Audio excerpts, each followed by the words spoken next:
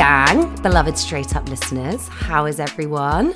Welcome back to another episode. We just have to start the recording again because Kathleen keeps saying welcome back to another episode as if we're only like a 3-episode podcast. And then I said we are gathered here today and we were like, that sounds weird. Like, it sounded like I was saying that. It sounded like a funeral. So, good times only here, guys. Good vibes all the way. So we are gathered here today to talk about Brad.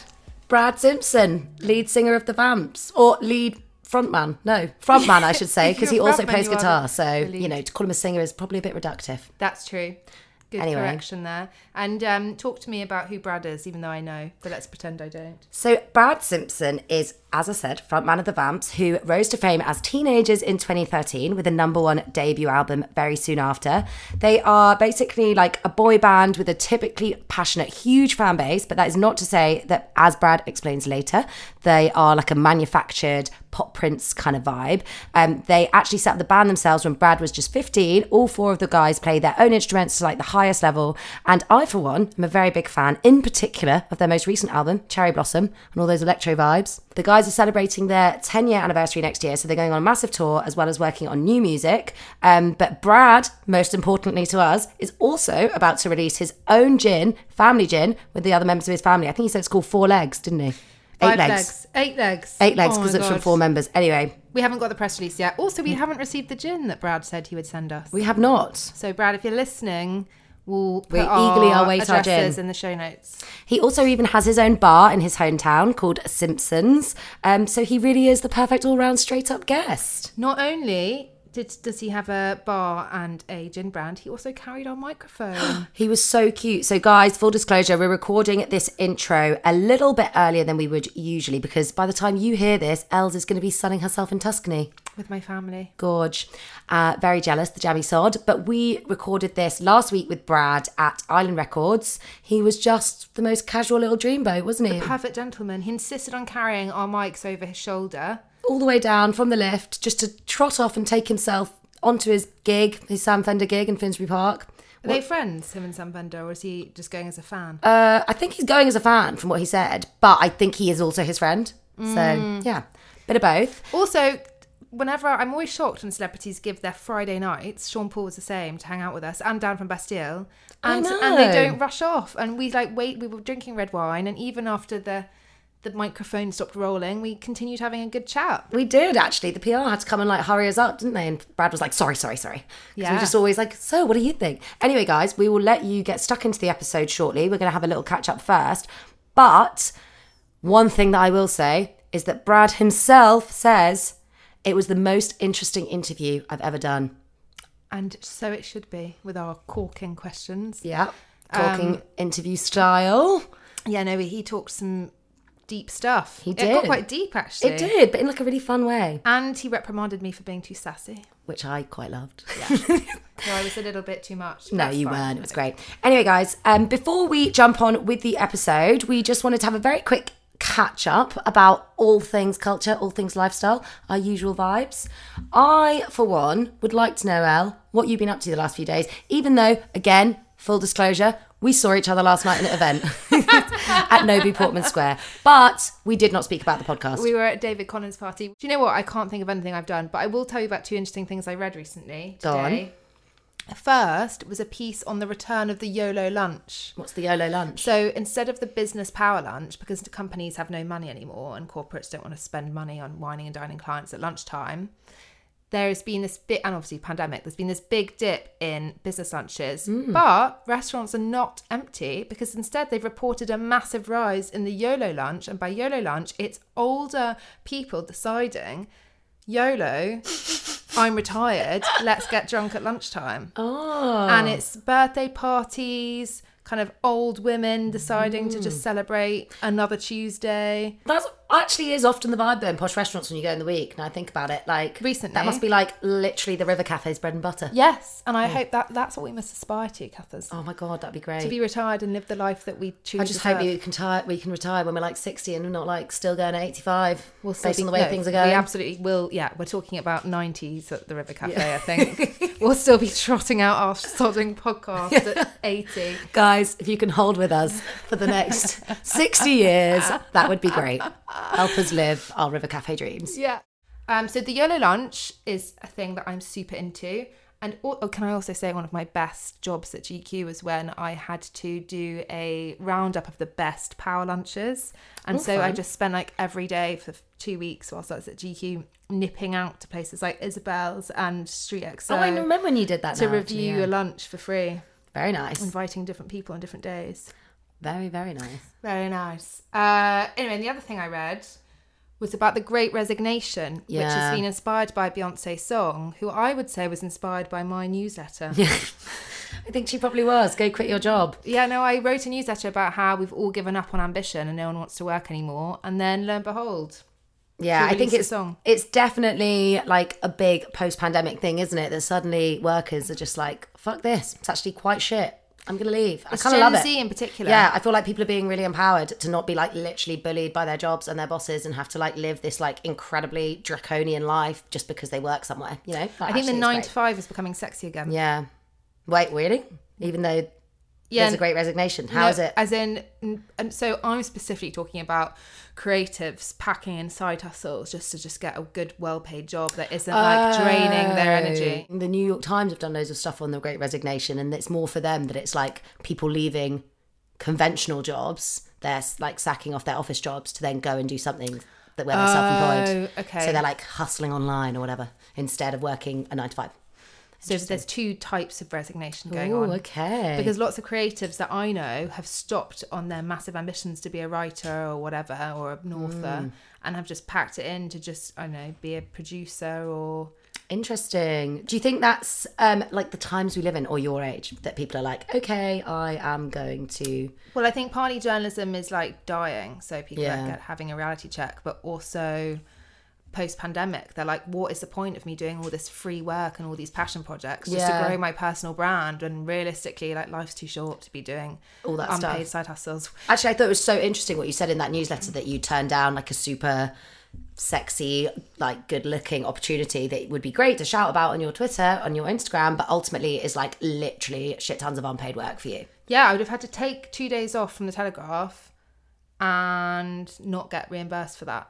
And I would have had to take those days off as a holiday. Yeah, fuck that. Fuck that. I'm always really surprised. Like, I did something recently where I got expenses, but they were like basically asking me to do what is equivalent to a couple of days' work, like say, to do it properly. And they're like, we actually don't pay for this. And it's a massive brand. Massive. Like huge companies behind it. companies. And I just think that is not good vibes. Not know? okay. If there's any young journos listening to this, always ask for a fee. Yeah, and I totally get that, like, that's the standard. But I do think it is crazy what is expected of journalists these days. Like the amount of stuff that you're meant to do because it's good for your profile instead of like because you're getting paid. Anyway, what have you been doing? I actually went to such a fun launch last night before I met you at Nobu. Busy bee. I know. Speaking of bees, it was Oh in my fact. gosh, I didn't realise that. It was like basically like a first look for press at this like new all natural bitter honey based aperitif, which is dedicated to saving the bees. It's called Bisou, and their little tagline is kiss in French. Yeah, and their little tagline is like kissed by honey, bee like BEE. So cute, like not gonna lie, can sometimes, even as the big like drink whores that we are, get a bit drink whore. Let's keep that in. It can be a little bit difficult to get excited about new launches when it's just like another vodka, another gin. But this is definitely like something really special. It's taken like 3.5 years of development. The founder, Mark, took it to like all the top bartenders in London for feedback on the actual taste, on their recipe. So like the top mixologists at like the Connor and at Annabelle's helped him like perfect the formula. What does it taste of? So it's basically an aperitif. So it's kind of like an Aperol, but less bitter, and obviously it's not syrupy, like it's all natural. So everything that's in it, like it's not super taste of sugary, it's honey? sweet. Yeah, and it's like sweetened by raw honey, and obviously all of that What do you comes have from it with? bees in the UK. So basically you can have all different drinks. Last night the event basically was like trying the different cocktails that you can have from it at 2 different venues that already serve it. So we started at this like super bougie Mayfair members club, 5 Hertford Street, and we had bee spritzes, which is kind of like an Aperol spritz, so it's like the Bisou topped with sparkling wine. And then we had Tommy's margaritas with it in. So they basically add, it's still with tequila, but it's then a small measure of Bisou, which then sweetens it as well. Instead of the agave. Yeah, so they use way less agave because of that. And that was so nice. And obviously margaritas are like the drink. They also we went to Isabel Mayfair, where obviously we have brunched before, and you mentioned. Brunched and lunched and dined, honey. Yeah, so bougie, so nice. And we basically tried Beagronies. So it was like a Negroni, but with the Bisou in it. And also the founder Mark's fave serve, which was tequila on the rocks topped with Bisou. So it just like takes the edge off. So it like sweetens a bit, which is like actually dangerous because you can literally drink like straight tequila topped with more alcohol. How much does it cost? It's only like 30 quid a bottle. It's not actually available to consumers yet. I think it's launching in like September or something, but they basically do have it on offer in a few like select like top London venues, so Chiltern Firehouse, Duke's, the Berkeley, Koya, Annabelle's, Mark's Club, Folly, Isabel. All these places have already been incorporating it into their drinks menus. One thing that's also really interesting is that they're trying to, what they will do is like push for change in alcohol generally, and I'd never even thought about this. Alcohol brands are not required to put ingredients on the back of their product, so most alcohol, we don't know what's in it because you literally can't check. So it's not like food in the supermarket when you can see exactly what's there. So a lot of the biggest spirits have like shit tons of E numbers, colouring, all that kind of stuff. And we don't know because they're not required legally to put that information on the packaging. Oh my God. Yeah, so they really want to push more transparency in the drinks industry. You can check out their website. I think it's bisou.london. Just Google it and you can see a full list of all the spots where you can try it. Also really recommend Isabel's anyway, because I love it there. Yeah, definitely. Also, I've never for a been special to occasion. the nightclub Beneath. Have you not? Oh, I did. I've been to an event there once. Have you? It's good, but I think it's super fun. Like we say, if you want a really special experience, it's nice to be upstairs. It's like the sister restaurant to Casa Cruz, which I've never been to, No, I've but never that been to it restaurant as in well. Notting Hill, which, fun fact, guys, is where Rita Ora got I in was gonna trouble say, it's for having her cancelled. 30th. Yeah. Yeah. Anyway, on to the episode. Have Yes. an amazing time with Brad. Wish we were back in the room with him. I know. So He's so charming. cute. I hope we see him again. I want him to be our friend. Like, I really want him to be our I friend. think we could be. I think we had potential Yeah. to be friends. Right. We will stop whittering on. Please enjoy. And as always, rate, review, and subscribe. And find us on Instagram at Straight Up Pod. Enjoy.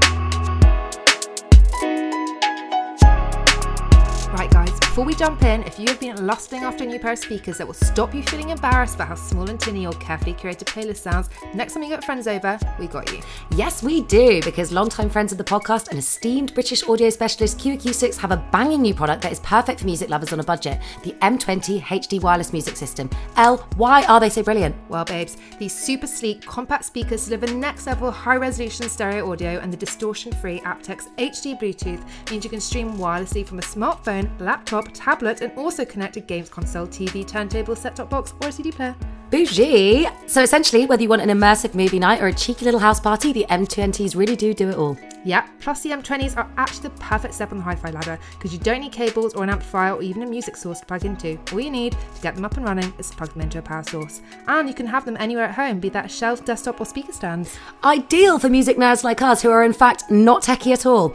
Also, for anyone who hates a trailing cable as much as we do, then you'll be glad to know that all the bits are hidden inside. The M20s are so neat and so chic, they come in black, white, and a very gorgeous retro walnut. We appreciate speakers are a big investment, but if you're looking to upgrade your sound system, then honestly, these are the best and most reasonably priced speakers out there. And I am loving lying on my sofa just listening to an album from start to finish. Dreamy. And can I just say, even Taylor Swift uses Q Acoustic speakers, so what better endorsement, I ask you, is there than that? None. Whether you're a host with the most or if you love a little Netflix and chill done properly, then these are the speakers for you. For more details on the M20 HD wireless music system, head to qacoustics.co.uk. That's qacoustics, the letter q.co.uk. Thank you so much to Q Acoustics.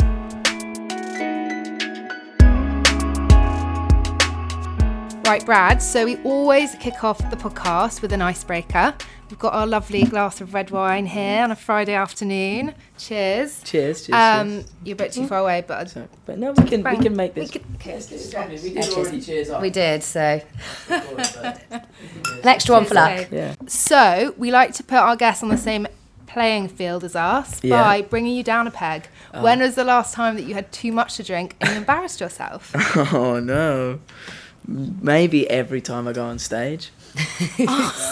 There's one that just sticks out, really. It wasn't like a recent one, but it definitely put me off getting too drunk before we play a show.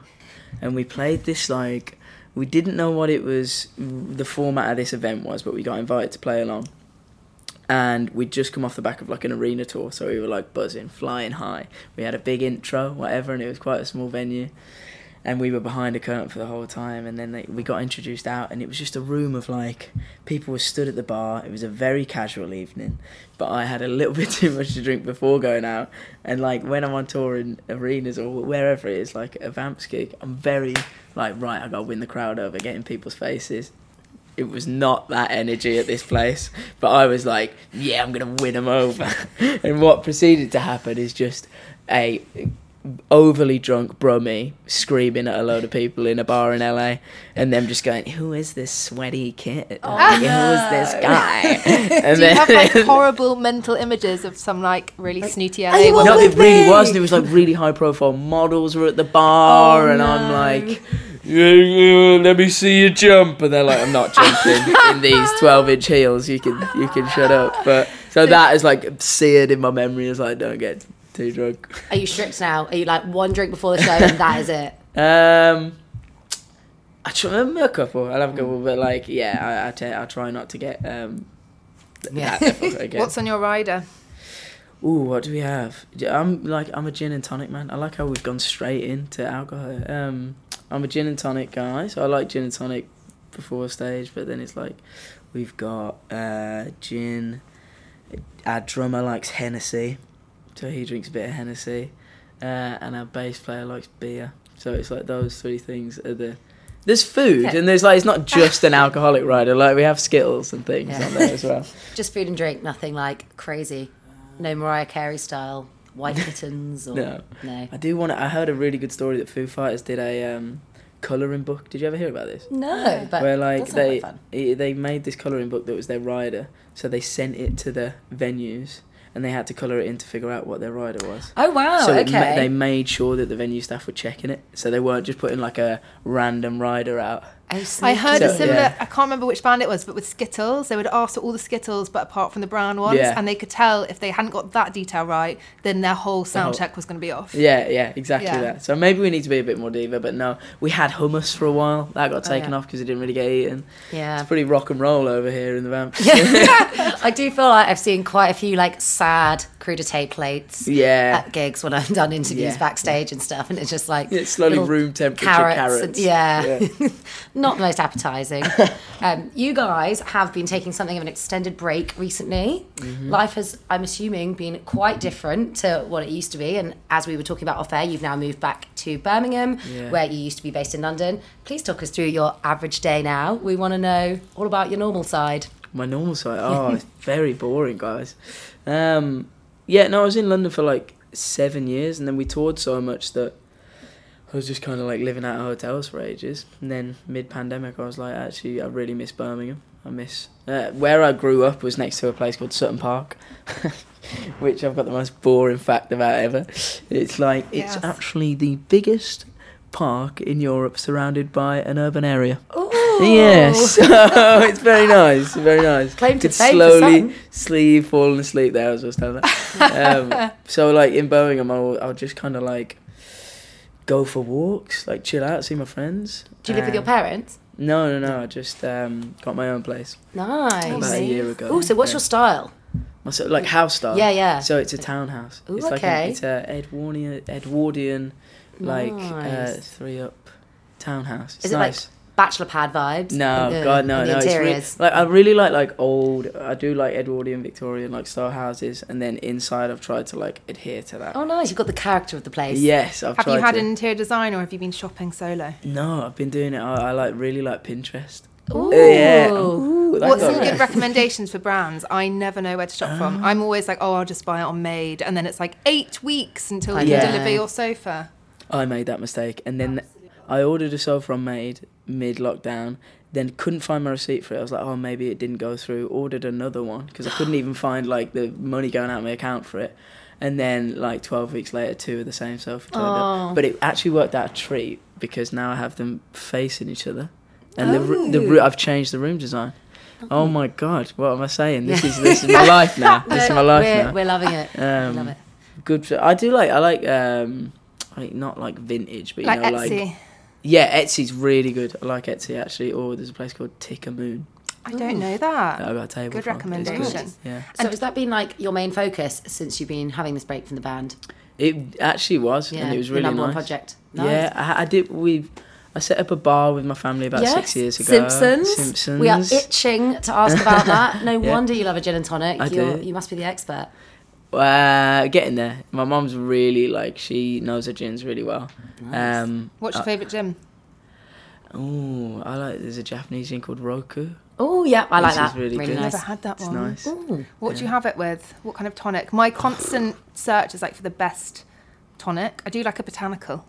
Just a fever tree. I like an elderflower. I'm a punt for an elderflower. Oh, I don't. Yeah. I like something that I can put with grapefruit. Oh yeah, that's Maybe you it's need been out there for me. you need like a pretty standard tonic, so just like a slimline or a whatever, natural, and then you get you garnish it with the tonic, with a grapefruit, Yes. and you get a gin that has maybe a hint of grapefruit, so it brings it out. Ooh, Maybe right. we're making a gin. This is why I sound so nerdy about it. Is as a family we're bringing out our own gin. Oh my god! Wow. Yeah. Is it going to be Simpsons gin? It's called 10 Legs. Ooh, 10 Yeah, legs. Why so? Because there's 5 owners. Quite like That's that. actually really good. yeah. So it's called 10 Legs. So we went to it's distilled in a castle in Wales, Oh my god! Wow. which is like these 2 mad scientist Welsh guys who are like the best.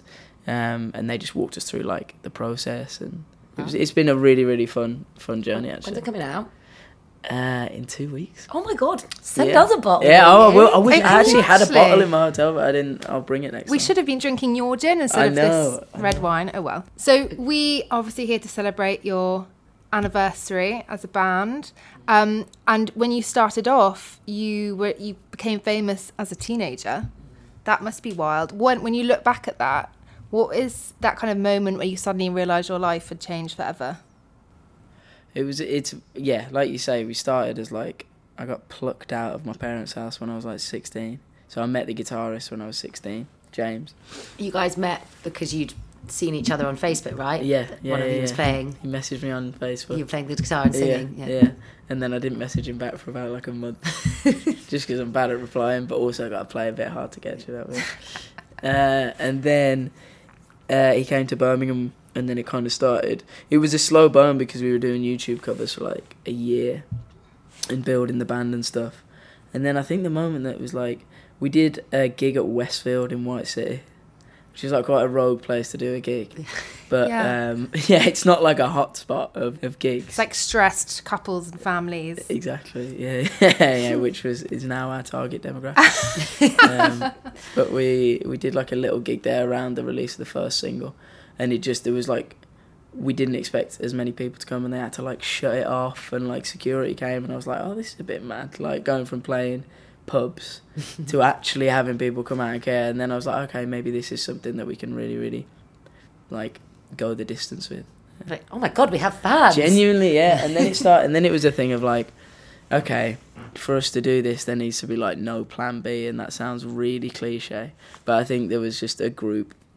I really struggled for a while when I was younger to find musicians who shared the same, like, I don't really want to, I enjoyed school, had a great time, but there was never anything else other than music. Like, I was always, I want to do something in music. And then there was, finding like 3 other guys with that drive was hard. And then all of us shared that ambition, really. And then after that first gig, we were kind of like, right, let's go for it, because we feel something good here. Did you always have like a feeling that you might be famous? Because I feel like lots of the guests that we've spoken to have all said, and it's not like being facetious, obviously, like you say, you had a drive and a vision, and you might have just, I don't know, had a sense that you were like going to be doing like bigger things from when you were little. This isn't even to sound like, oh, no, not me. But like, I genuinely didn't. I was never the kid in school who was like, I was never like the joker. I was never the like the big, loud. Yeah, it just wasn't me. Like, I just enjoyed doing the stuff that I enjoyed. So like, music was a big thing. I used to skateboard. I used to love skateboarding, and I was just like very content doing what I did. But I definitely had a passion for something, and a real big passion for the music. So I think I was like sometimes I think you can like hold on and want something too much and like grab it and suffocate it. I think there needs to be an element. I've got to be passionate and I've got to work hard, but then there's a bit of like what'll be will be.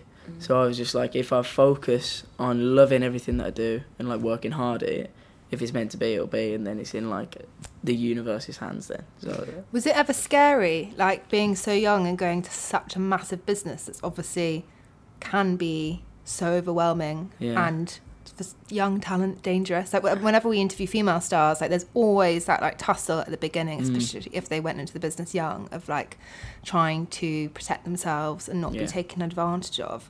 Were your parents ever like, A little bit. We were lucky that like we're still with the same manager now, and they're an amazing management company. They've really looked after us. But like you say, it feels like it's full of piranhas. It does. And like people, like you say, like young artists coming into it, and I'm friends with a lot of artists now who have. It's so funny, you chat about it, and everyone goes through the same thing of just like. I think you have to go through you put your trust in someone and then you get let down. You're like, oh, actually, it's not all rainbows and blah, blah, blah. Because that's what you get promised in the beginning. But I had no experience I didn't have managers in Birmingham. I had like one promoter who I used to book me on the odd gig. And I think some people like maybe have a little bit more of an idea of what the industry's going to be like, but I really didn't know what to expect. So that's where I was very grateful to have the management that we still have to look after us. But it can be really, really tough, and I think you're starting to see artists come through and do it on their own terms and not be as beholden to like a big team of people who are like 15 years older than them, telling them what they need to do. And like, I don't know, like it gives you real imposter syndrome, and it gives you real like, you just don't want to say anything because these people are like older than you. They're in jobs in really high places, so like why would I say anything? Well, it's like a schoolboy. It's literally that, yeah. But I think now the roles have reversed, which is awesome to see. Like the creatives who know TikTok better than all of these people in the high places. Oh really? Yeah. And the power's in their hands. Then That's it's so like true. this is They're great. the experts. Yes, it's great. Because it is a weird thing, being like a very successful musician, in that people think that like notoriety or fame and fortune like give you so much freedom, but actually as journalists, like we've definitely found and said before, that you actually have the complete opposite when you're really successful doing something that like you guys were doing, and that your schedule is like set for you, you know, potentially years in advance by someone else. You're being told at every turn someone else is telling you what to do. Like you actually have very little control over your own life, and that's like one of the big myths, I think. Like actually you're living a very rigid, structured life according to, like you say, like a team of 10 other people that have set it for you. Yeah, absolutely. Such a misperception. It is, yeah. I think I've always tried to view like the pros outweigh the cons. So like I feel very grateful to be able to do something that I love for a living. But you're absolutely right, there is compromises and sacrifices that you have to make. But I guess if you want to do well in anything, that is the sacrifices that have to be made. And so if you could give us like one really specific pro that you look back on and you're like, wow, that memory like symbolises why I got into the industry, and then on the flip side, a con, another memory that you're like, I really had to overcome that moment to keep going. Yeah. What would those two moments be?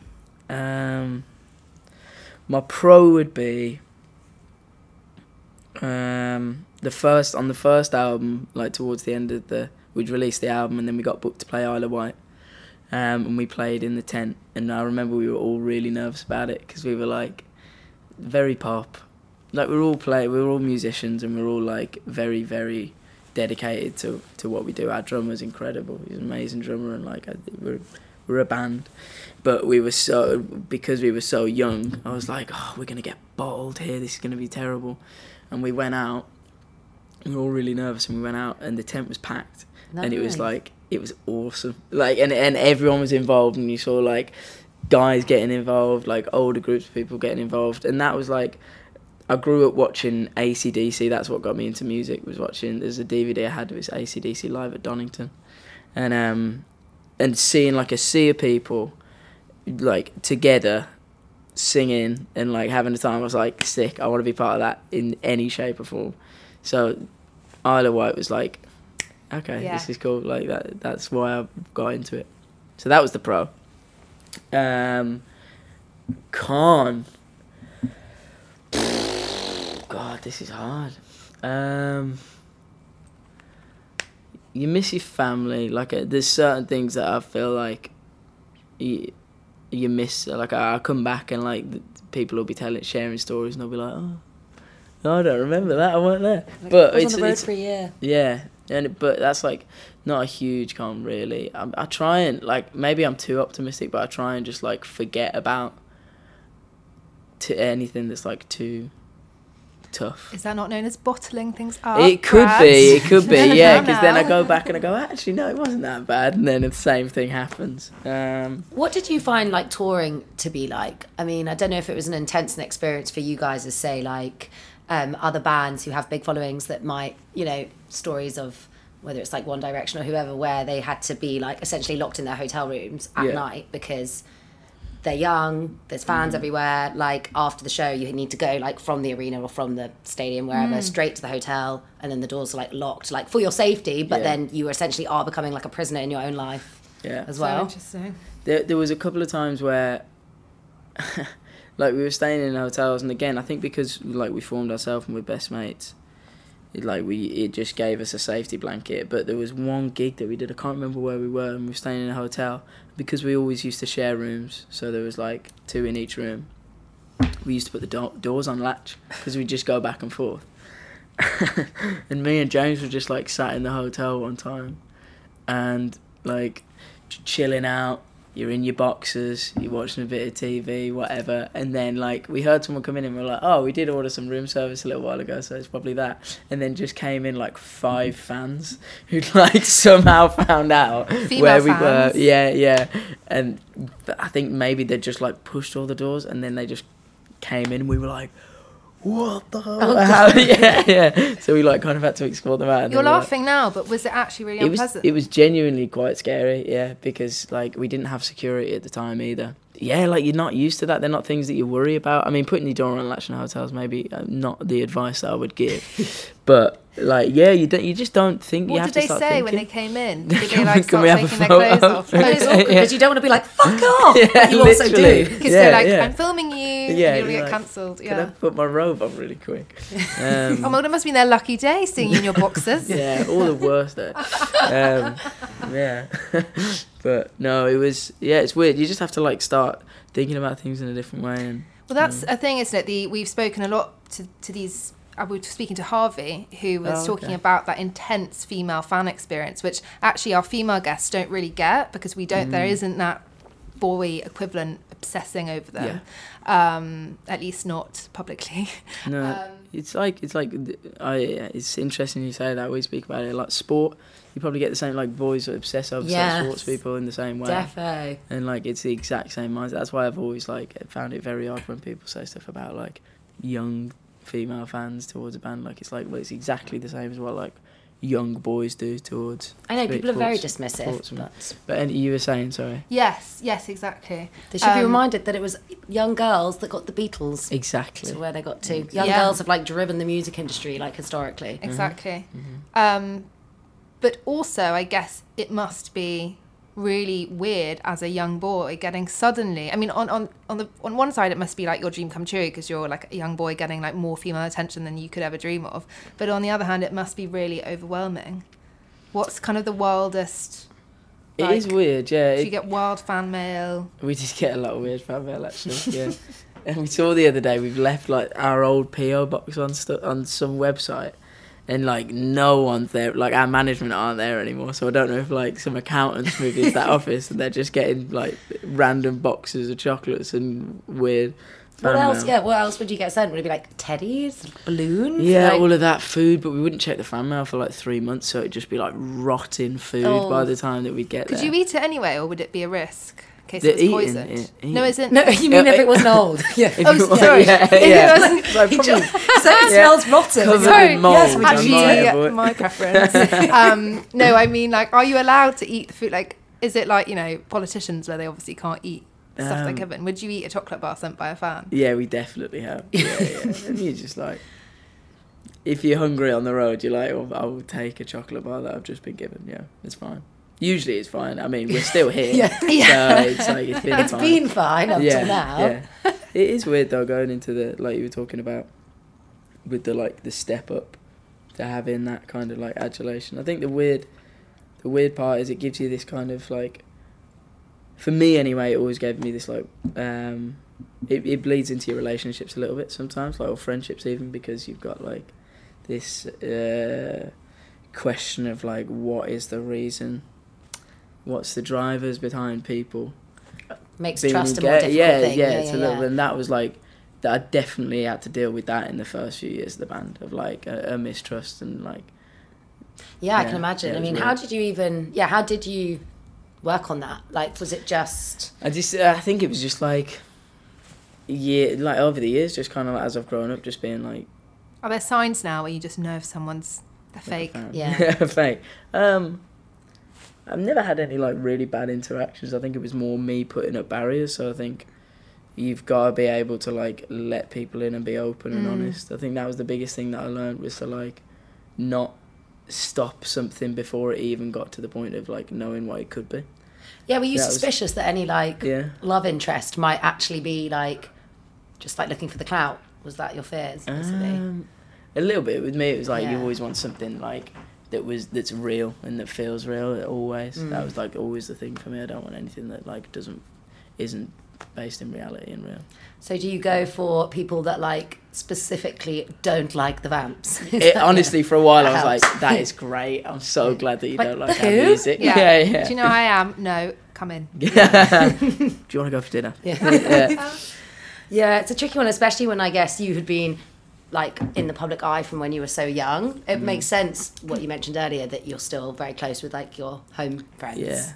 I think it's important to have that like group of people around you that have like always known you, isn't it? Yeah. Don't get me wrong, they're terrible influences, but they're great. Do you think it actually, that madness of your late teens, I guess, do you think it helped you mature too quickly, or do you think it actually kept you in a unnaturally infantile state? Like, I'm never infantile's a bit really good. but I actually don't know. I think it changes. I think it's dependent on the person.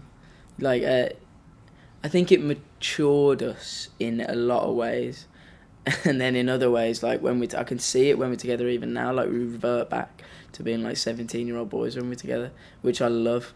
And there's like a real safety there. And then there's other parts of our lives that I'm like, I wish we weren't as mature in, like, our approach to things. Because, like what? like, I think in a good way, like in a lot of business ways, for example, like I think we've matured quite quickly. And like, just like looking at decisions and like looking at the nth degree of what they could be. And I think that's like purely because you've had to navigate things for so long. You've had to like do something, make a mistake, go back to the drawing board. So like you're trying to preempt them all the time. And I guess you've lived just even on the level of like living in the world of like contracts and paperwork. Yeah, exactly, and just like stuff that a normal like 16-year-old probably doesn't have to deal with. Yeah. Interesting. So when things go wrong as a musician, like, what is the biggest thing to go wrong? Does it tend to be something really boring, like a contract, or have you ever had like massive issues with, I don't know, touring, like you miss a flight and miss your gig, or contract stuff's definitely a thing. I've had like friends who have been really, unfortunately, like stitched up. oh shit. In terms of like, there's like little clauses in there about like percentages or whatever on like, it might sound like, if like YouTube, for example, it might be like, oh, that's the percentages are way off, like the label or whoever is getting a huge stake in that. And then it gets to like a year down the line from when you signed the contract, and YouTube is huge and could be a really big thing for you, whether it's an earner or whether it's a platform for you to reach people. And at the time when you signed, it seemed insignificant. It's kind of like really hindered you later down the line. So we're lucky. Our manager, sorry, this is getting so business. Our manager's a lawyer, like he's qualified. Oh, very handy. So yeah, and so he looks over everything. But this is what I mean. It's like, this is why it's such a funny industry, because it's incredible. It has so many amazing things, but also you're getting into it at like 16, 17, which a lot of these artists are. And like, you need to have someone there. Like, I think there needs to be more, almost like parental, like there needs to be more of a guardian status across a lot of these young artists. And it's starting to see it more, but it's sad that people have to go through mistakes to get to the point of knowing it. And you're at like such a creative, amazing point in your life when you're like 16, 17, that you shouldn't have to deal with like any of the things going wrong, whether it's contractually or any of these things going wrong. I had a friend as well who, like, he was in the same label as us for years, and he really struggled with his mental health, and he was like, I find it crazy because I've got so much that I'm trying to do, that I've got so much getting asked of me by this company, and I'm trying my best, but it's putting a huge toll on my head, and there's no like support in terms of mental health there. There's no like, okay, we'll sign you for the X amount of time, but we'll provide you with like, if you want therapy sessions or blah blah blah. There was none of that, and I think it's changing now. But I think the world of artists is going to look very different, and it already is starting to, but over the next few years it's going to look very different. Do you think your experience has been like somewhat easier being in a band than had you been a solo artist? Massively.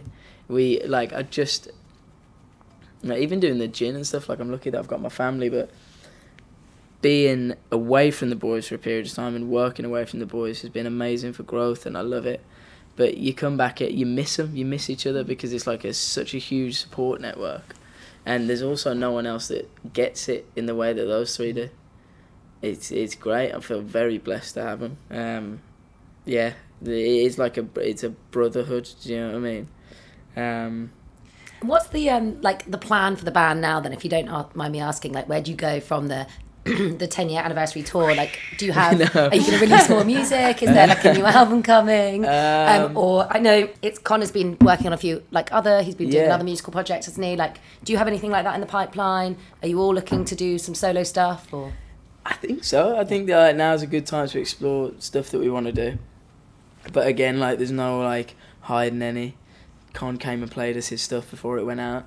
Nice. We loved it. We were like, yeah, Luna, yeah, baby, go follow him. And on his like announcement, it was like, P.S. I'm not leaving the band. Yeah, just so you know, he's not leaving the band.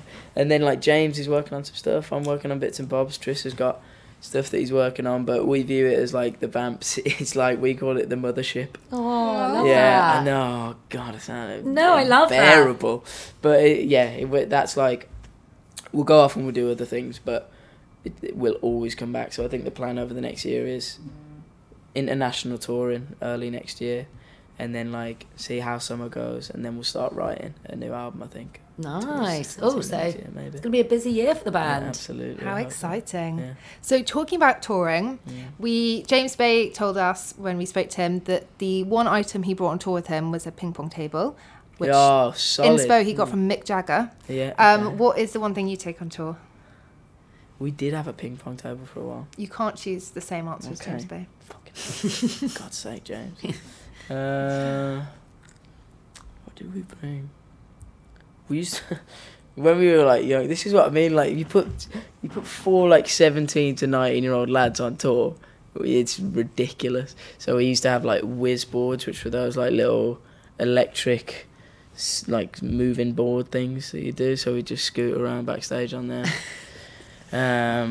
You must have all been so annoying. Yeah, it was terrible. But one of our security guards is a really big guy, like really hench, like got on and broke it. It was like hilarious. Is he just like picking you up by the scruff of your neck, knocking your heads together? Get off there.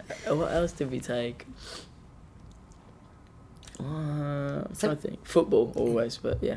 Are your guys' housekeeping skills, so like your cooking, your cleaning, are they up to scratch, given that you've basically toured for like the best part of 10 years? I can make a good cocktail.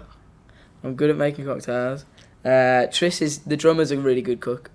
So like if we go on band writing trips, he'll just sit in the kitchen and make like a really big chili con carne that will last like 2 days. Aside from that, I wouldn't trust any of them to cook me a meal. Like, no way. Terrible. But we're getting better. I think like living, like getting the house and stuff. I'm trying consciously to cook. I think Domestic god. I got asked to At the do ready? like it didn't work out, but I got asked to do Bake Off like a few years ago. Oh, And we were away at the time, and I was like trying everything to come back because I love it. And then I was just like, you know what? If I did turn up, it would have been an absolute shambles because I've never baked anything. Maybe DT, I think we cooked something Oh God. in school, Yeah, yeah. But you need to practice I think it was quite a like a bit. tuna pasta bake. It wasn't even baking. So it's Not like, a cake. You don't deserve Bake Off. You need to put some work in and then. Okay, that's fair. No, I'll take that. Yeah. Are you a keen baker? And it says Like, you. You It's sound a like- bit angry about that. Yeah, Like you're she's like, literally. I want to be on Bake Do you know Off. what? You're not allowed, Brad. No, it's because I really like watching Bake Off, Yeah. and I don't want some like rubbish baker Yeah, on you don't TV. want I some- want it. Yeah. I mean, I guess Celebrity Bake Off, they're all rubbish, aren't they? Yeah, it's more about the taking But, part. yeah, and you don't enjoy that clearly. You don't like No, I seeing watch these the things. like normal the people proper- Bake But Off. I think you probably never baked a cake in your life. I have actually. I make a really good orange and almond loaf, Ooh, that sounds Okay. great. and I also make a really good Victoria sponge. Wow. I mean, Solid. in all the years that I've known you, I've never heard of you baking a cake or indeed Well, tried one. But You maybe that's maybe just haven't me. asked, and Yeah. also my kitchen is You too never small. ask. Yeah. And maybe you should take more time thinking about what I do on a Sunday. Anyway, something I was talking to It's one a of my hot topic, baking, It's- isn't yeah, it? I don't know Always why. I causes literally this don't stuff. care about baking. I don't know why I'd be more like thorny about it today. So one thing I was talking about today, which I would love to get your thoughts on, I was seeing the news announcement that Bruce Springsteen is touring next year, and he's about to be 82. And there have been so many ancient rockers coming out of retirement and doing these tours again. And I was saying to my colleague, I was like, God, do they actually enjoy it? Or is it like the money thing? Surely not. And my colleague was like, no, it's like they're addicted Yeah. to Yeah. the applause. And I was like, God, Oh. like you just have to be on stage. It's addictive. Yeah. And it's, I think Keith Richards has talked about that in his autobiography. But I guess I wondered if you had begun to feel that, like the sense of on being on stage being a kind of addiction.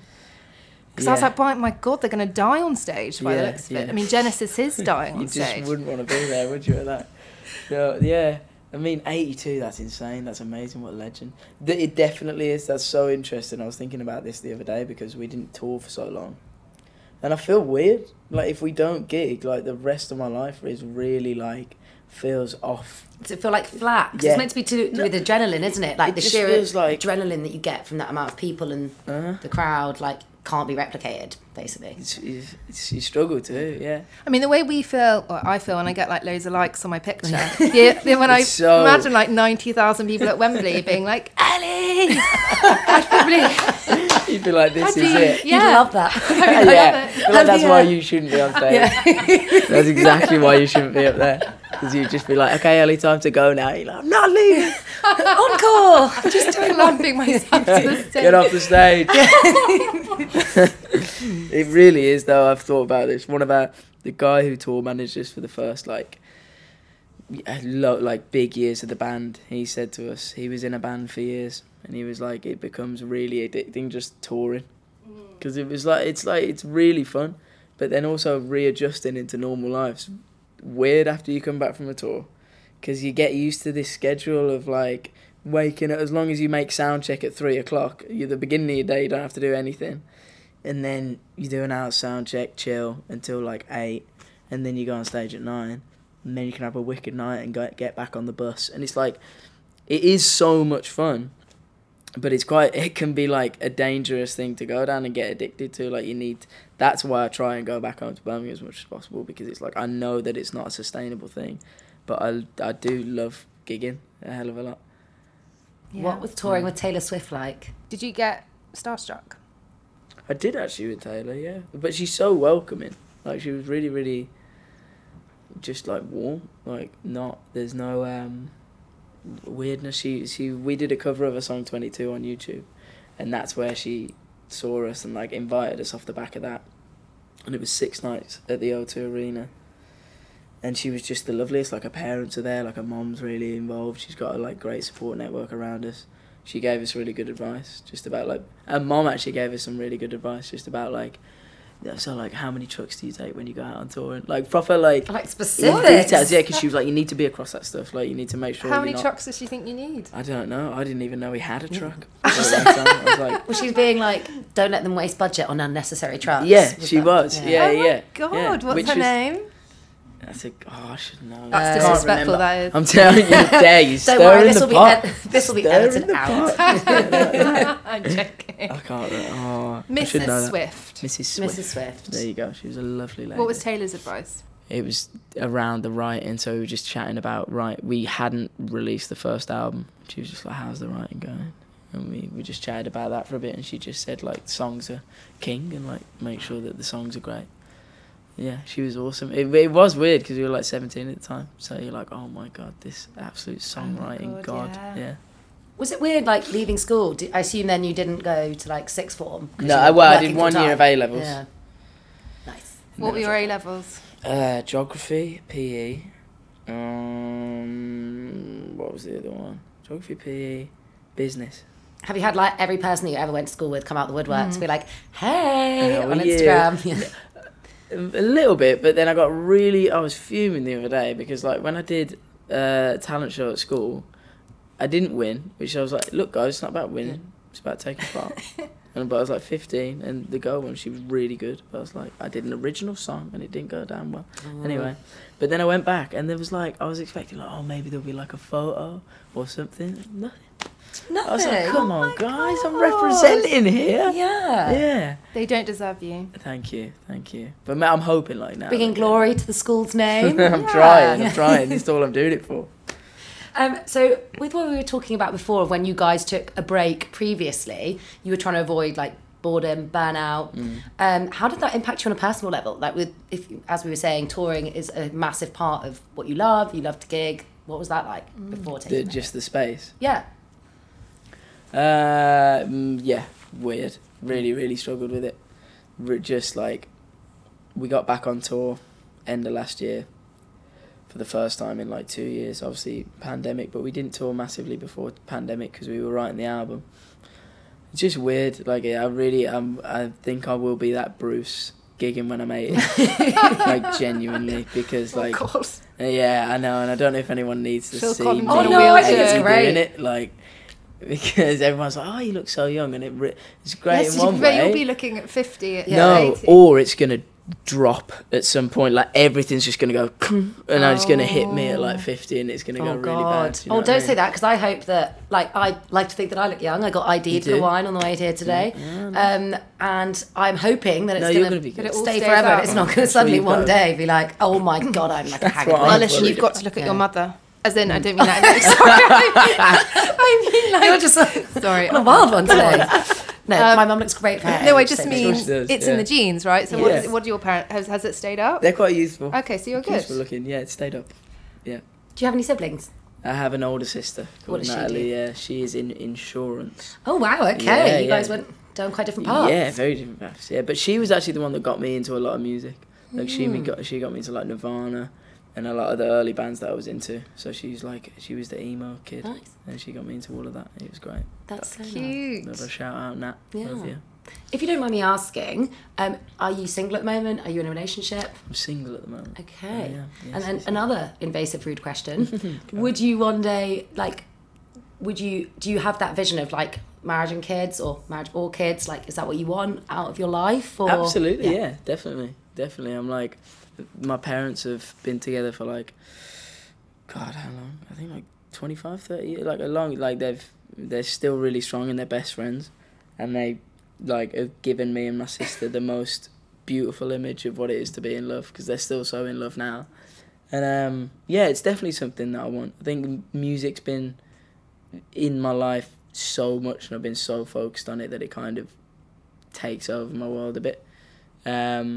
But at some point when it's right, again, I don't think you can force that. I said being a cute dad. Yeah. I hope so. I'd like that. We just got a puppy as a family. Oh, And like, I'm kind. going to try and make him my child. What kind of dog? It's a golden retriever. Oh my god, Yeah, that is Jack. so wholesome. He looks Jack. like a little Oh my shit god, though, that is yeah. Little so Anjac cute. puppy. You must show us pictures afterwards. Yeah, okay. So I read, and this may not be true because you know what the media's like, but that you found dating more scary than playing at Wembley to 90,000 people. And that was after, because you've gone on Celebrities Go Dating. That totally missed me. And then you mentioned that earlier. I was like, I did not know you went on Celebrities Go Dating. Yeah, it's quite rogue, a bit rogue. Why did you do that? If I'm honest, I'd never watched it, which is very like I was like, yeah, sure, it sounds cool. But did you actually? It's like people that go on Love Island. It's like, do you actually want to find love, or are you doing it because it's a good? Because also, again, nosy question, but did you get paid for that? Like, how does it work? Oh, it was for charity. It was right, it's a charity thing. Charity Okay. thing. So that was obviously another it was for a great cause. But yeah, it was interesting. Looking back now, I'm glad I did it. This is one of the things that I'm like. At the time, I was like, yeah, cool, go for it. And it was fun, and she was nice. And we had a good time. Great cause. But then afterwards, I'm like, okay, like, I know that, like, that's not necessarily something that I would like to do again. Just purely because...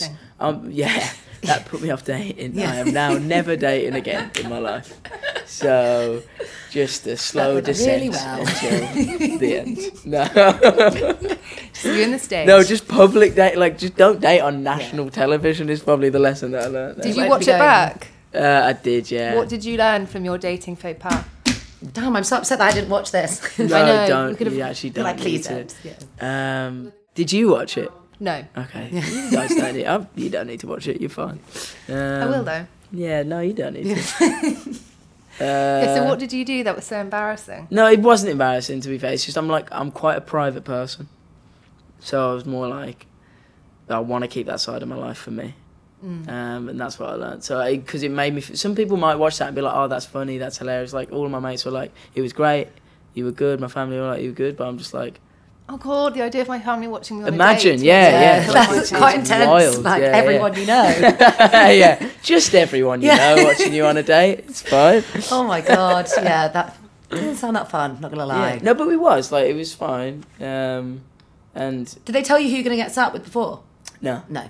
it's like It's just blind date. Yeah, it's blind date. It was fun. It's a I learning mean, I experience. wonder how many people have met on that and actually had a second I date. think a few, you know. I think a Really? few, yeah, because it's like, to be fair, the show's a lovely show. Like, if you watch all of it, like, they really genuinely, the producers and the whole team, like, genuinely try and say, they want you to, that's like, get cute. married. That's It's like first really dates. cute. They Yeah, actually it do, was first dates. It was Oh, it definitely was first date. Sorry. Yeah. Sorry, Oh, guys. I said thought it Celebrities Go was- yeah. Dating. Oh, I love that. Which Yeah, isn't a first dates show. has the First best dates is vibes. You cute. can tell that they're really trying to match people, like, Yeah. that actually... That is really And especially cute. when you see, like, the older couples on there, I'm like, oh, this is beautiful. Yeah. When they're, like, young at heart, sprightly 85-year-olds, Yeah, and they, yeah. like, find another one that they can do, like, dancing with, and they go on cruises. Oh, I was so really cute. sad that last year's Love Island winners have split up this week.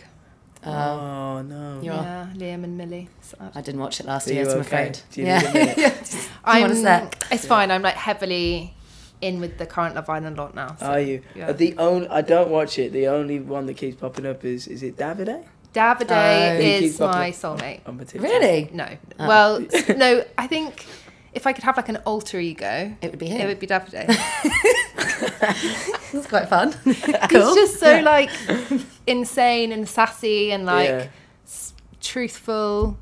I mean, we'll see what happens, but What, when he gets out? Yeah. so Are you far gonna- he's Yeah, like Davide. coining like new like phrases every episode. Okay. Maybe I need to watch it. Yeah. It's really funny. I've It's dipped in between that. that. I keep getting recommended that and then Below Deck. Oh I my God. gosh. Keeps going, you love need to watch Below Below Deck. You've Yeah. got to watch Below Deck. Is it You are good? obsessed with Below Deck. I love a bit of Below Deck. It's just really easy, fun watching, you know. Okay. And it's reality TV that I think is like good for men. I mean, I'm saying that not to diss any men that love other reality TV, but I would say generally the men that I know don't tend to love things like the Kardashians Yeah. or Housewives of Beverly Hills.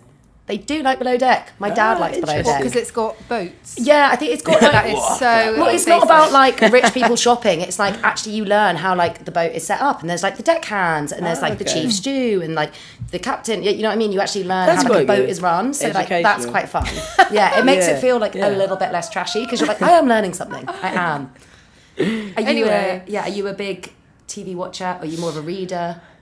I like to say I'm a reader, but it takes me like I just pick up and put down. I'm reading Clara and the Sun at the moment. I don't know if either of you read that. Ishiguro.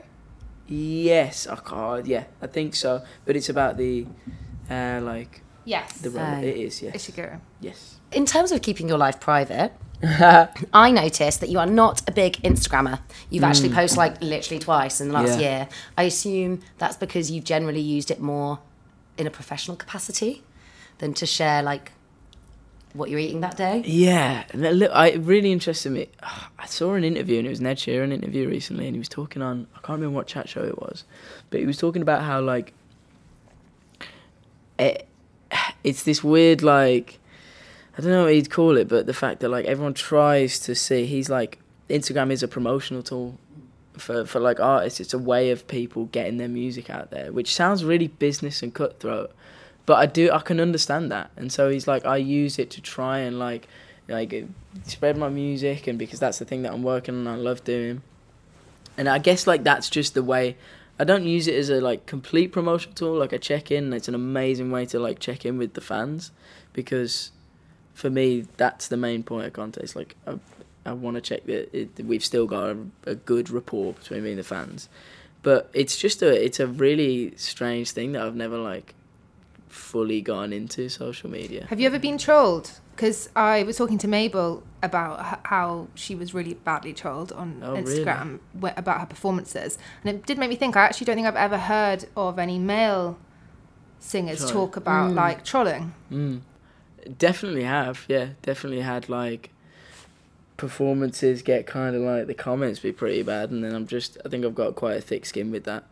Of just doesn't really. I'm just like, it's not for you. See you later. Won't be seeing you at a Vamps gig. It's fine. Don't bother me. Because like, what's weird about the trollers is you will be seeing them because they will be there because they're actually fans. I see what you know what I mean. mean? Like they just try and get attention. It's like an attention thing. Yeah. Which never understand. It's like we were joking the other day of like the amount of times I'm on like a night out or just like at a pub and someone will come and go, "Oh, you're right, mate. Like, I really don't like your music. Like, it's terrible. Like, but can I have a photo?" I'm like, what? Just you don't need to pretext it with that, even if you don't like it. Do you know what? Though? I really empathise with that because I remember when I was at uni and there was that like Made in Chelsea craze going on. Do you remember the reality TV show Made in Chelsea? Yeah. And Still going. Anyway, Jamie Lang, who was like the main guy, came to one of the clubs I was at, and I remember being like obsessed with him. And the only thing I said to him was like, "I think you're such a dick." Oh my God. And then I was like, oh, and then there was like one of the like club photographers, and there's a picture of this on Facebook, and he was like, "Oh, sassy one." But that's the thing. It's I can't believe you said that, you absolute lunatic. But I think why did you say that? Because I think I was taught in first year uni that the meaner you are to boys, the more they'll want to flirt with you, and it worked. Oh my God. Okay. I've never tried those tactics. Maybe. I mean, not specifically. I think you're the coolest, funniest person I've ever met. Yeah, wait, they're not interested in that. God, They definitely are. Yeah. Well, maybe now in the like era of be kind, but not in 2011. You just go, you're a dick, I hate you. Can we go for dinner? Yeah. It could work. I mean, that's a solid chat up line. That's a really strong I think chat up you just want to differentiate yourself to what. But yeah, it didn't end in something, I have to say. I feel like I've definitely heard like men that are in the public eye say they might get messages from other men that are like, "You and me, I'll beat you up, give me the address," or something. And you're like, if you do actually reply, and you're like, "Okay, where and when?" And they're like, "Sorry, mate, just wanted to say that I absolutely love you." And I'm like, "Oh, okay." You're just trying to get their attention. Do you think you'd be like a social media person, or do you think that you're less of a social media person because you're in the public eye, so you're hyper aware of that? Like, do you think if you'd never been famous, then you'd just be like posting away like an average Joe? I've never thought so. Yeah, maybe not. I just don't think it's a world that I'm like. Who knows? The other guys maybe post a little bit more than you, right? Saying that and like they all do. Like, luckily they do, because if they were all like me, they would just be like the fans would be like tumbleweed not across starving. And talking of being an average Joe, like, can you do normal things like go to cinema or go to a bar or go shopping? Yeah. Or without a mask? Absolutely, yeah. No. Or like a wig. I think there was let me take this off. Yeah. It does look very luscious. Thank you very much. It's very kind. It is a wig. No.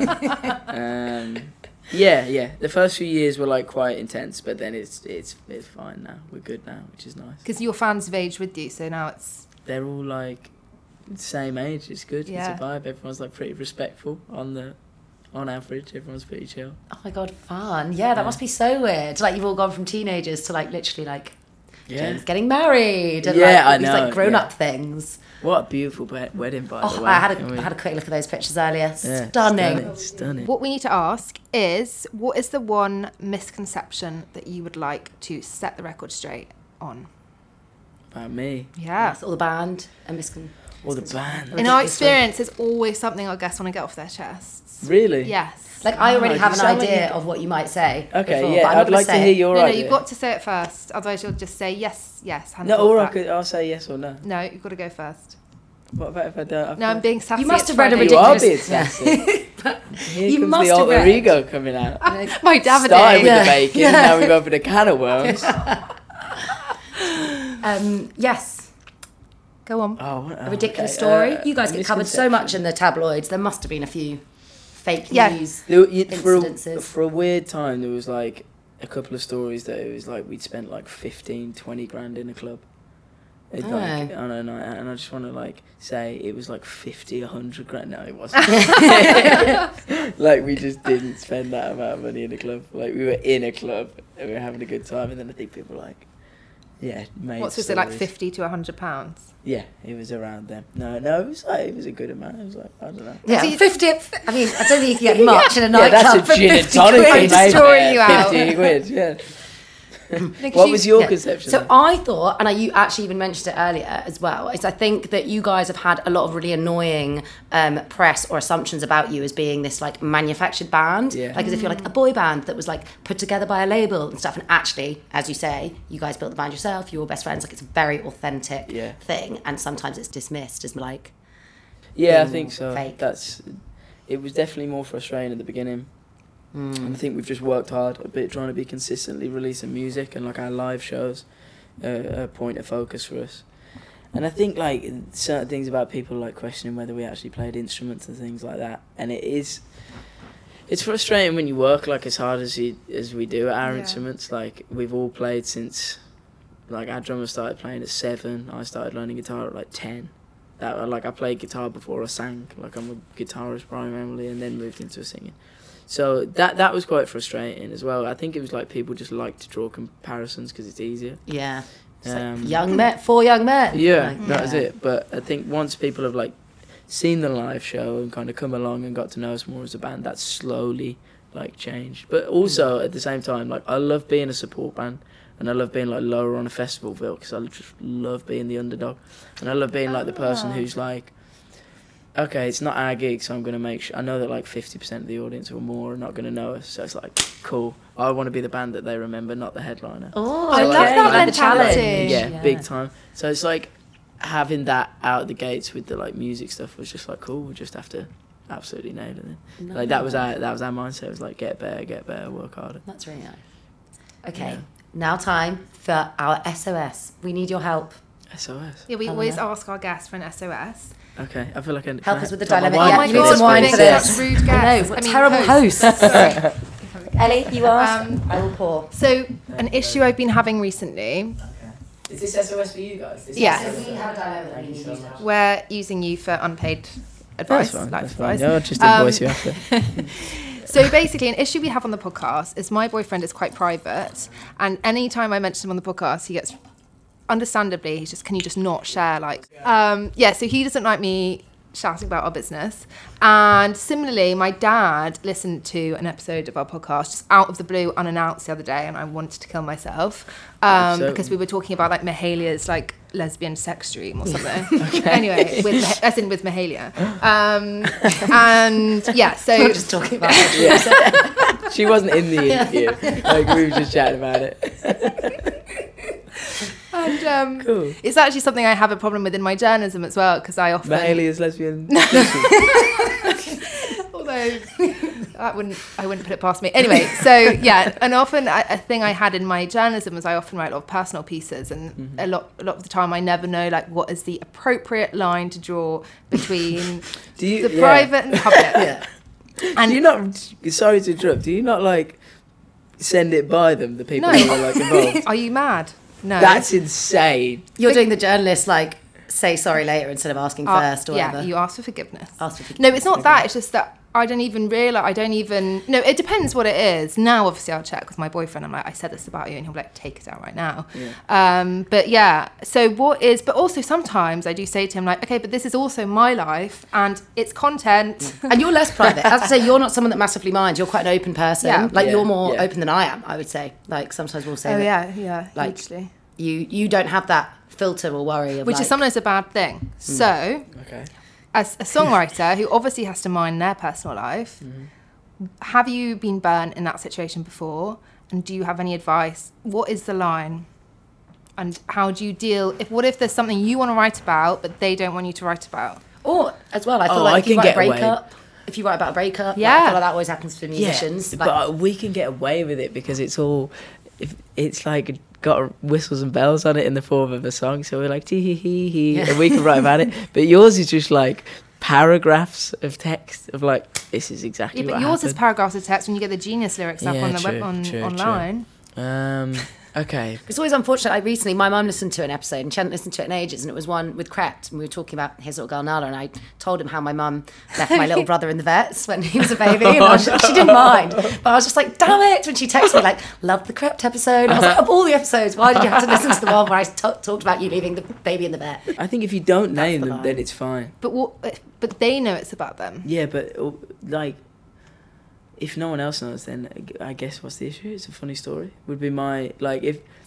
Okay, so unless it's going to break your friendship or relationship with that person, So you've never had that? like me write and then someone. Yeah, with you having Kick to off. make a choice about, God, am I going to write about that experience or not? I genuinely, I think naming and shaming is different, but I think writing about an experience, the music, you've got to do it. Like you have to write from actual truth, but it's the same for you in journalism. I argue. Sorry, this isn't going to be putting me in your boyfriend's best books, but I think you've got to be honest with like what you're talking about to a point. Otherwise you're not going to reach people. But don't name. But don't name and shame. No, That's one obviously thing. not. That's my advice. Obviously not. But I think Dolly Alderton, the journalist, I don't. she's so weird, isn't it? But why, I guess what he's like, she's a women's writer. You know what I mean? Let's not put her in a box. No, but yeah, sorry, she that's- is. What? Yeah. So what does she? Well, she was the Sunday Times stars. She was the Sunday Times dating columnist for years, And she writes a lot about female friendship and Right, and she's okay. got this BBC show anyway, and a memoir. And she has since said, like 10 years later, like, I really regret having put my personal life on the page like that, because she'd go on dates and like this woman came up to her when she was on a date with a guy being like, I was an alcoholic as well, because she read her memoir. She's like, I'm actually on a date. Fuck off. Just met this guy. Yeah. It was going really well. Do you think that they'll be in like, okay, take that as an example. In 10 years, do you think you'll turn around and go, I wish I didn't do that? that's a very good like litmus test of is it appropriate or Yeah. not. Because if it's Yeah. like in 10 years you won't care, then it's not a big deal. But in 10 years, if you're going to regret it. And not that you Interesting can way go to through think your about life it. thinking like that, because then you won't live your life. Yeah. But at the same time, maybe just check in with yourself. I think I kind of blank every piece I've ever written. You just forget about once it. it gets to a certain point. I should I probably do think that. that's excellent advice. Very good Fran. advice. We that got there okay? eventually. We got You've- there. If you don't mind us you. asking You're as welcome. well, based on that emotional maturity, have you had therapy ever? And if so, Ooh, was it a great experience? I actually haven't, genuinely. You haven't? No. I think you must be one of our only guests that haven't, because we always ask. Genuinely Krept haven't. hadn't. Oh yeah, he hadn't Did he not? actually, had he? H But then he was like, hadn't. but now I've had kids. Whoa. I had to- I will be going. H hadn't No. because he didn't trust therapists. Oh yes. He didn't, or he had one. Didn't. He didn't. He felt the therapist might sell the stories. Oh, that's fair. No, I haven't. I mean, I know like a lot of my close friends have, and they've really benefited from it. Maybe it's something I'll do at some point, but I think you should go when you know like there's not. I'm quite open with like the people that I trust. So if I trust someone, it's usually like I was talking about my friends and my family. I'm very, very close. So if they're in that circle, it's quite an open conversation. So I think that's quite an outlet for me, is those people, That's nice. which I'm very lucky to have. But I know that if you don't have that level of trust, then of course you need someone to go. I think therapy is an amazing thing. it's just talking, isn't it? It's conversation. It's getting the things off your head. So I recommend it, having never had it. But Like, it's a pretty great no. idea in theory. Yeah. I'm It sure sounds great, one day, yeah. maybe after the 10-year tour. Yeah, maybe To after this. reacclimatise. I'll go and I'll know. Yeah, maybe after the 10-year tour. Or maybe, 10 years worth of therapy. Yeah, or Oh, maybe like God. after the gin brand, I'll need some therapy. But no, we'll see. Have you guys? I have. Yeah. I'm not in therapy right now, Mhm. but I've done therapy. Yeah. And I think it's really good. I loved think it. it's, yeah. It's like one of those ones, like the idea before even the session, you're a bit like, oh, CBA for this, like it's like my Monday evening, like just want to chill, Yeah, and yeah. it's really expensive, and you know what I mean. Obviously, it's a massive privilege to even be able to do it, Mm-hmm. but then you do it, and then after the session, you're like, oh, I'm just so glad I did that. Yeah, yeah. Just like spoke about myself for an hour, like in a really compassionate way. It was great. Yeah, I've heard that. It's like yeah. it's like exercise. Like you, just before you're like, oh, I can't, and then you go and you every time you feel better coming out. Yeah, and I think you definitely learn, you understand yourself better, I think, from it. Right, Like, well, I okay. have personally, you learn why you are the way you are, because you sort of have an objective person to be like, well, it's interesting that you say that, because that actually sounds a bit like this was impacted by X that happened when you were a child. Or Oh, something, and you're like, really? oh, right, yes. That's why. Like, it's kind of that, like, especially your maybe, like, not so great traits. You Yeah. can have a bit more compassion for yourself, I think, because That's you awesome. realise why you are the way you are, and you're like, oh, Yeah. okay. Especially for like I can imagine for an empathetic person who like always gives everyone else the benefit of the doubt, Yeah. but then struggles to do that to themselves.